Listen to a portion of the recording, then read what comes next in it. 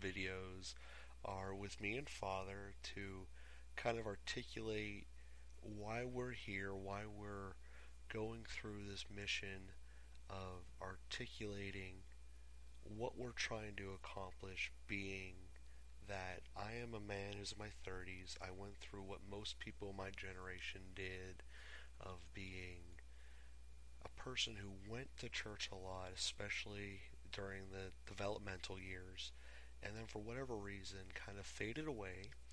And now we're here looking at the problem that people just are not, whether it be Catholicism or any other religion, just are not going to church anymore, or any other systematic format, and therefore the element of God in the life is deteriorating and falling away. So the purpose of this really is to have frank discussions about that through the format of what's going on in everyday life. And I'm here. My name is Joe, and I'm here with Father Boniface, who's one of the smartest persons I've ever heard, especially when it comes to articulating things through the medium of radio. And since we're doing podcast here, it seems to be a natural fit.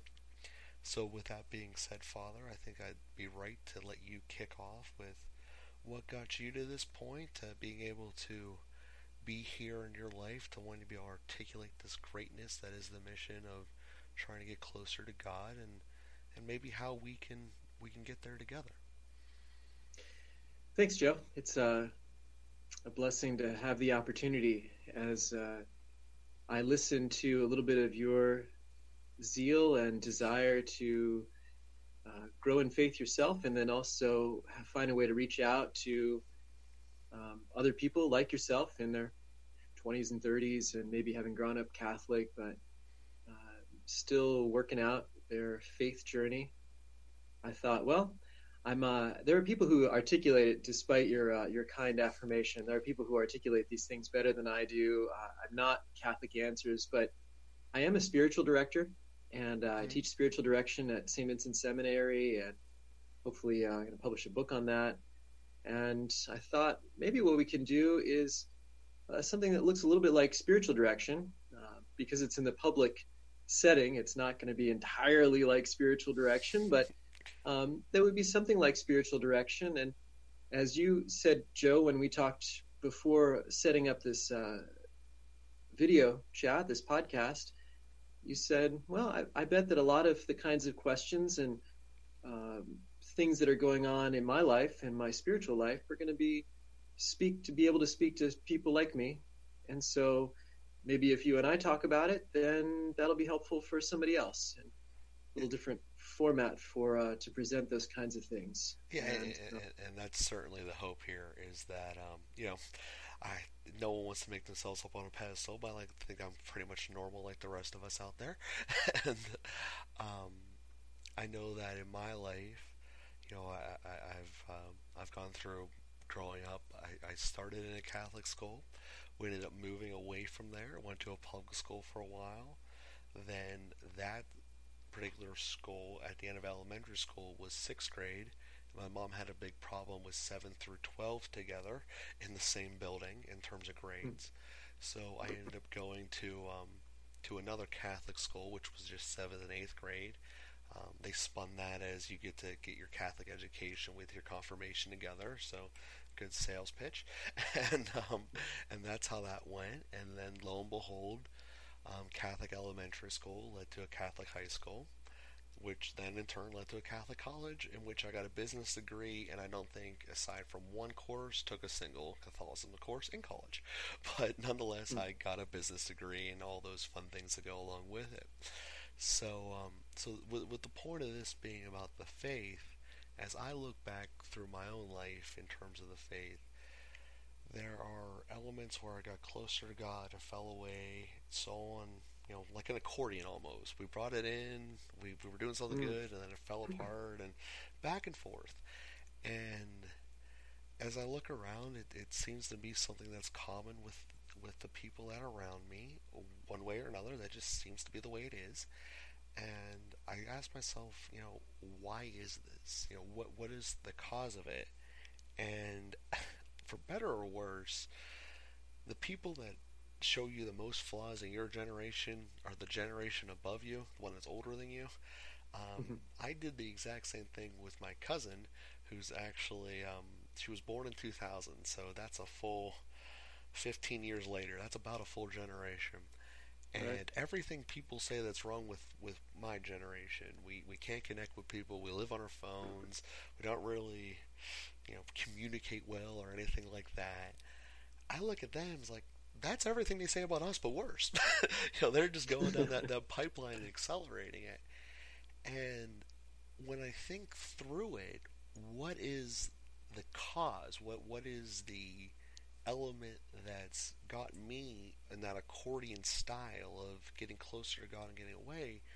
Is that when I truly look back at the elements of definitely high school and before, and possibly even before, the real answer is, well, why did you go to church? Why did you do all the CCD and then therefore later, religious teachings? And the answer really ultimately is because we were forced to. you Mm. know, Mom Yeah. took us there. We had to do it, and thankfully, I mean, I got lucky later on in life that I stumbled into this. Is that when as an inherent salesperson, you can't just say you're buying this because I say so. And you want this car. No, it's you. I'm making you take this car. That doesn't work. It's you want it because you want it. And I think that there is a disconnect that happens somewhere with us as people, where getting just told you have to do this, you have to do this, you have to do this doesn't work it anymore once you get to your inherent freedom. And for most of us, myself included, was that's when you go away to college. You don't have anyone telling you what you have to do anymore. Right. You now get your choices, right? So I think that there was a disconnect somewhere along the way, and then that's what part of this program is to fix, is that there's a real value in getting close to God, as obviously you know better than most of us being a priest yourself. And one of the things that, part of this is going to be handling real issues that come up in my daily life and kind of you telling me what I did Mm. wrong and how to do it better. Um, but how to address the problems in a way that's not, well, that's because you have to do it this way and that's just the way it is and because I said so. So trying to avoid that as the answer. Now, that being said, there are certain universal facts that we just can't fight. For instance, gravity is going to turn on whether you like it or not. You're not going to start floating away into the universe. And, there's just going to be some things that, that are going to be impossible to fight. Murder is wrong.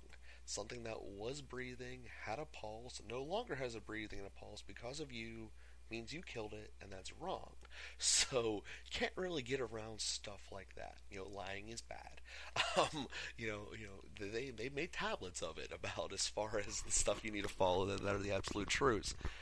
But as we go through life, not only is it clear that not only is just every book in the Bible essentially a highlight film, because reality, you can't write down an entire life story in a couple of pages and think you're going to cover everything.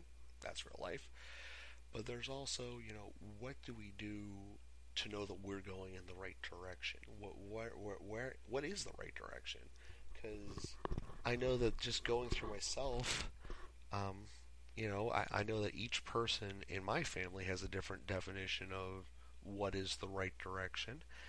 And it seems with something that's ends up as an absolute, with the absolute being when you die you're going to get judged. And this might just be me interpreting things wrong, but judgment means you either won or you lost. So therefore, if all of us have different ways of thinking of how we're going to get judged, with none of us actually ever being alive when the person who makes the judgments was alive, how do we know if we are going in the right direction, and so on and so forth? So, with those being kind of the overarching goals of this, let's start with the big question up front. How do we know if we're doing something right? And what is right, and what, how? Well, Joe, I think the question of how we know if we're moving in the right direction is a good one, and I want to turn that around on you in two ways. In the sense that you gave a little description that I think is common for a lot of people. You know, kind of grew up being forced into to go and participate in these different things, and you had more education in the faith than I did. I grew up with no exposure to Christianity other than what was on television or Okay. that I've heard my neighbors talking about. So I was never forced into any of that religious practice. But I certainly saw my college classmates go for a little while in college and then kind of peter out. And when I asked them about their faith, they didn't have much to say. And so, but something happened in your life, and I would say you would probably describe your life as better because that thing happened. Hmm. That's brought you to a place that you want to talk to a priest on and record this and share it with your with whoever, but people who are in a situation like you of maybe Hmm. not getting it. What changed in your life for one thing, and then second, you had to make a commitment to move forward in that. You described the accordion. I like that accordion image of kind of going farther away, getting closer again, going farther away. But at some point, it kind of stuck, and you had enough conviction to say, "This is a good direction. I'm going to keep going in this direction." What? How do you evaluate that? Yeah. Well, I mean, that's a broad answer. I guess the linear timeline's probably the easiest way to do it. When I was in college, thankful to some sales ability I had earlier in life, is that I had the ability to do abroad. And the place that my college does abroad is Rome. So I literally was 2 bus stops away from the Vatican. So we actually were in a Nice. convent. I cannot remember for the life of me the nuns that let us have it, but they wore blue, and that probably doesn't narrow it down at all. But that was them, and so we were there. And when you spend 3 months in Rome, through a Catholic college, and by the way, that is where I did my religion course as well as all the other core courses, mainly the art ones. So my art course was going through the history of church design. So you got to see all of them Nice. throughout the Rome's a good place to see a lot of evolution of Yeah, churches. They don't rip anything absolutely. down. So I was able to see all that, and they had my religious course over there and all that. But there were a couple of things that struck me there that were just different, and and for better or worse, they just kind of sank in. And the first one actually was one of the very earlier days, and I encourage anyone who can do this to go to Santa Maria Maggiore. Saint Mary the Major is the way it's said in English. And I walked in there. First of all, it was huge, which was just great. And it's the church where the Pope does Christmas Mass, because it's, the one that's dedicated to that. They're supposed to be part of the manger in there under the altar, and that was all great. But when I walked into one of the side chapels, I looked straight up into the dome, and I saw something I never. I mean, I'm sure I've saw it before in my life, but I never fully grasped it. And it wasn't just a painting of Jesus, because I mean, I've seen that a billion times, right? I mean, you see those everywhere. You can't really go without seeing those. But at the top of it, inside the inner dome, above it, where light was coming through, it was actually a picture of God looking down at you. And I've never seen one where it's just Him. All of Hmm. the rest of them are Him sitting next to Jesus and just kind of chilling and looking. Sometimes He got the dove with Him, sometimes He doesn't, but it's always Him with Jesus. And that just kind of put it together that, it was something that struck me. It was probably something obvious. I probably had seen it before and just didn't recognize it, but it was something that was just a standout thing. And then the next thing also there was one of the things they did early on during the Emperors. I forget which one it was. I'm sure they told me. I'm probably going to lose points in a retrospective grade. But one of the emperors back in the day, while Rome owned everything, including the Middle East, they took the steps that Jesus went up for the judgment of Pilate, and they brought him back to Rome. Just like, hey, we're taking these, we're bringing them back. And it's like, all right, cool. And when you go up them, you can't walk up them the way you would walk up any other flight of steps in your life. You have to take them on your knees, and not only that, you're not allowed to touch them. They're literally 2x4s, or if not thicker, probably 2x12s, but covering it up, so you can't touch the steps. And just the element of it, sitting there, or kneeling there rather, and watching these nuns do an entire decade of the rosary before they would take a single step up, on your knees, on pure hard wood, with no padding whatsoever, doing an entire decade. And then you look up and you see there's about 60 steps. So it's about 3 stories, which most people don't like walking at all. And these women were doing on their knees, and seeing the power there, and seeing that there's really something to it. And I guess that's part of the problem, is I don't know how to articulate that. Aside from the fact that you see it in other people really working hard and going at it, but it's not something I could tangibly explain, but it was something in me. And then I came back here to America, obviously, and going through life, that's where kind of that was probably one of the tight points of the accordion, and it's spanned out. Going through life, you're just coming out of college, trying to make a career, and working on deadlines and quotas, and you got to get this done and all this, and then you go through life figuring out who you want to be with. That didn't work. She didn't work. Thought that would work. All right, and now, lo and behold, I guess the close point now that got me here is the girl that I'm with now, and she's very faith centric, and what led me to calling you up to having this conversation actually was a byproduct of us being in a meeting that her church essentially is not going to be able to fiscally survive.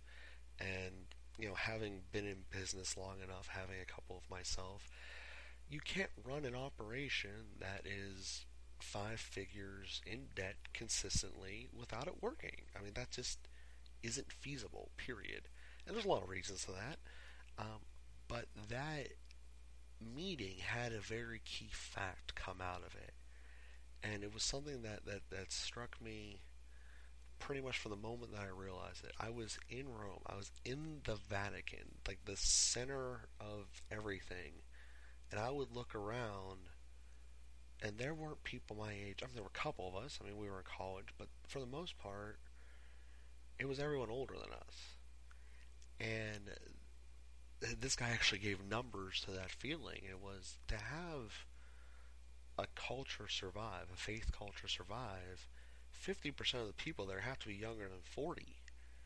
And I'm sitting there looking around and going, well, this ain't even close to that. And why is that? And obviously the answer is, well, there's not enough people like me there. And therefore our kids, and you can obviously slice that to people in their college and whatnot. So there clearly is something that is missing that needs to be fixed. And obviously sitting here, I can't articulate that. And I'm hoping that you can help with that. I know that I asked you a question, you spun it back by me answering with an 8-minute response, and you said about 30 seconds worth of words. So hoping that you can give us the answer here.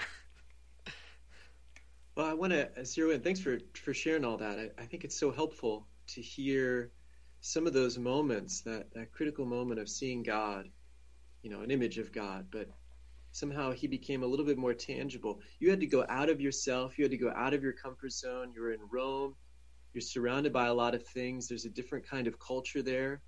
Mm-hmm. And so it opened you to a new view of some truth, of this truth that you sort of gave lip service to more or less in growing up. But in this moment, then, that became more tangible, more real. And then you saw people making a real sacrifice on the holy stairs in Rome. Mm-hmm. And the depth of their conviction moved you. And you could say, do I have that kind of conviction? Do I have that kind of conviction about anything, let alone about God? There's something real here. So you had the kind of personal experience, and then you had a sort of vicarious, a secondhand experience that God is real. So you had an experience of something that moved you internally and helped you to take your faith to another level. And then we can just have these sort of mountaintop experiences and then essentially do nothing with them. And that's where your girlfriend helped you. Mm-hmm. That a woman of faith, and again, you see the faith is important in her life, and so you're not real willing to just cast this off. And that puts you in some ways in a different category than some other people. I think there are some people who just cast off faith completely. I'm just going to live without this. Well, there was a 6-year gap between the two events. Let's acknowledge that. Okay, see, there we go. So those things, but those things stayed with you, and you knew that they had a depth and a value, and that's a good thing for us to reflect on. Just 2 days ago, December 17th, 2016, Pope Francis was preaching to the cardinals and talked to them about the importance of memory, taking that stop to look back at our own experience. It's an important practice. So I'm glad that it's one of the benefits also of the conversation. You might not be motivated to look back at your own memory, to ask yourself these questions, but it's part of what happens in a dialogue. It's part of the benefit of some spiritual direction, is to look at what's significant in my life. What are the prominent moments? And we start to see that God is involved in those moments. You listed two that obviously have to do with God. Love has to do with God. And some of those profound moments that have to do with love, falling in love, deepening a relationship in love, God is very present there because God is love. Now, we can have those moments without being aware of God's presence, but it's richer to recognize his presence. It's richer to recognize that he is there. And so my question back to you, you're saying, how do we measure life? How do we measure, good or bad in life? And what I'm trying to draw is from your experience, you have a sense that life with God is better than life without God. And we can dig into that better a little bit more. But I think that's an important starting point for us, that life with God is better than life without God. What is it that comes also from having a relationship with God? How has your life, as you had those kind of big moments, and then several years later now, perhaps with the girl that you're dating and seeing her faith, you're getting locked in a little bit more. And, what difference does that make? What difference does it make that God is in your life, that you have that deeper commitment, that deeper conviction? See, I think that's part of the challenge of all of us. I don't know how to tangibly articulate that, and I think that's a great challenge of it. Is that it's not like I magically wake up and don't get frustrated anymore, or have hard stuff or anything like that. I have sales fall through that make me want to gun the car and drive right off a cliff sometimes. I mean, that's life, and that's that. I think that's part of the challenge of all of it, is that how do you tangibly show the results? This isn't, I go out and practice pitching for 4 years, and now I can throw a 94-mile-an-hour fastball right on the outside corner. It doesn't show like that. And you do get kind of this feeling that I think I'm doing it the right way, and it feels like it's doing it right. But there's two elements of this, and at least that I've experienced. The first being that nothing that is worthwhile doing comes easy. So therefore, you need to keep working at it. You're not going to be able to wake up and collectively bench 300 if you just never try. And never push yourself towards it. And so therefore, you got to keep pushing yourself and working. I get that. And there's also another element from a different side of life, being that this practice worked really well. I was able to get a lot of sales at it. So what did I do without thinking about it one way or another, now I do something totally different, and it's not really as awesome, or maybe it's better, but who knows? But the point is that we tend to just drift down current, even if we found a really good fishing spot, and that seems to be something I found with just general parts. So therefore, I don't know if that's a roundabout answer or if that's even an answer at all, but that's where I don't know how to articulate something's right. It's not like there's mile marks that say you've done this, you're good. And I think that that's part of the problem we have with the way that we're taught in the beginning. Second grade, first communion, good. Eighth grade, confirmation, good. Later on in life, marriage, good. Eventually, inevitably, last rites, good. Well, there's a lot more to it in between there that um, I think that I have no idea how to articulate because there's not those milestones for. And, you know. Let me push in just a little bit, Hmm. and maybe I can even use one of your analogies. It's true that uh, you know the pitcher that can learn to pitch a 94-mile-an-hour fastball over the corner of the bay of the plate. Hmm. He learns how to do that first in practice, Yeah. and he's at the perfection of his game when he can do that in any setting. Hmm. And it's similar in terms of our relationship with God.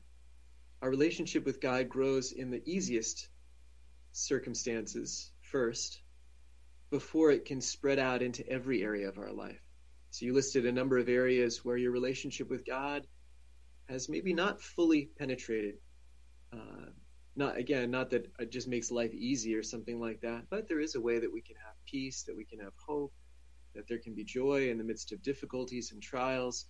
We look at the ultimate example of that in the saints, who Hmm. could, even have joy as they're being crucified, or there's some extreme examples of that. But so um, maybe we have a minute or two. I think Hmm. if is there is there some area in life where you feel close to God, or where do you feel most close to God, or where do you feel like God it plays the most active role or the most tangible role in your life?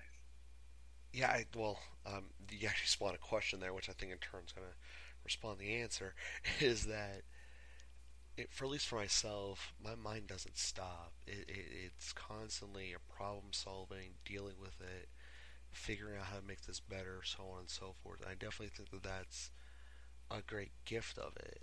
Um, as far as saying this is a problem, let's figure out how to tackle it and go from there. Um, it's just a core concept. I think that that's one of the things that definitely has been a gift that's blessed upon me and all of that. And that kind of gets me to maybe a wrong way I was taught, or maybe a wrong way I look at it, or what have you, is that you hear all these attributes. You need to be like this, need to be like this, that you need to be humble, you need to be able to enjoy the hard times, you need to be able to push through the problems. In certain elements of my life, I got that. When it's raining, you still got to show up and run through the hole to make the play. You got to be able to push yourself, and that's all right. Um, Humility is one of the ones I never truly understood because, by definition, it seems contradictory to say I'm the most humble person ever. But that's just probably a digression for another day. um, so, so I definitely think that it's the ability to think and push myself to do new thoughts to be able to handle that. But as you said, that these are designed to be 30 minutes, and we're kind of approaching the last minute here. Not that I want to discount the conversation at all. That's why we'll do multiple of these. Um, so as we approach here now, the last 30 seconds, what do you think the next steps should be? Well, why don't we pray about that a little bit? Fair enough. Fair enough. Well, then we'll come up with the answer here in the next compartment. And thank everyone out there for listening. And you'll hear from us for the next regular installment. Thank you guys for giving your time, and thank you for subscribing to Father and Joe. Have a great day, everyone.